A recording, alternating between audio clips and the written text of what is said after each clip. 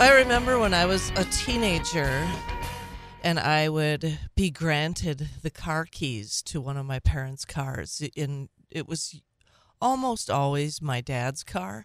And then I'm not sure if it was then, we get in the car after I'd used it, and he'd always be kind of agitated a bit because he had to adjust the rearview mirror because, I was obviously much smaller than he was. Had to put his car back together. Right. And sometimes when I come in the morning, and I'm not saying it because, I don't think you change much on the board, but I just have everything and I have to make sure everything is just as it needs to be in order to run the program. And so if I had my way, this news booth, I'd have a key. I'd lock it when I go home on Friday, and no one would be allowed in it till I return on Monday morning.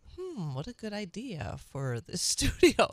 No, I'm just kidding. The news guys are quite gracious with me.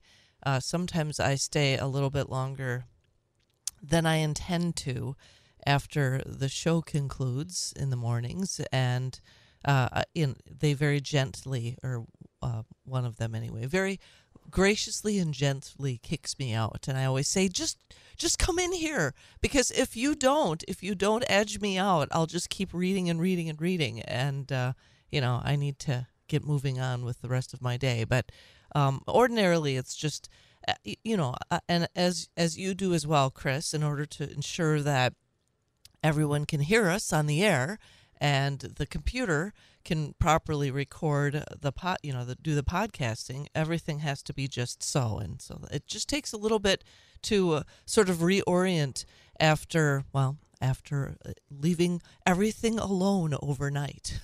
It's funny. You started the segment by talking about when your dad would give you the keys to the car as a teenager. That brings back a memory. My father always drove a 5-speed. He drove a manual car. And I remember him telling me as a teenager when I got my driver's license, Chris, you got to learn how to drive the stick. He said, someday you'll want to go out on a date. She'll be a beautiful girl, and your mom will say, but I need my car. You'll say, but Mom, it's Linda. We're going out. Linda. And that Glad it's not Karen. That happened after only a few weeks of me having my driver's license. So I had to learn how to use the stick. I was jutting all over the neighborhood and stalling out, too. And we had a big hill down the street from us. So down the hill, no problem. Just roll and pop the clutch. Right. Up the hill, there were some stall outs. We sometimes had to reach for the ignition to get the car going again. So do you think you could still drive a stick today? You know what? Does it come back to you like riding a bike?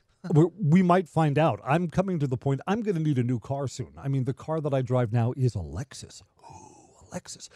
But it's a 2000 model year, so the car is 24 years old. Wow, older than your kids. It's coming to the end of its useful life. And I've looked at, you can get a stick for a reasonable price, and you know that new cars are ridiculously expensive. Mm-hmm. I wonder if it would come back to me. I didn't mind driving the manual once I got the hang of it. But I haven't driven it in decades. Yeah, and I don't know. Here's my sales pitch for not. I just don't think they're so readily available. I don't know if you can, steal a good deal on something like that just because it's a stick, but it may not be. It may not be too much more to have the comfort of an automatic transmission, which I highly recommend and I'm very accustomed to. Fox News Commentary is up next on the WSAU Wisconsin Morning News.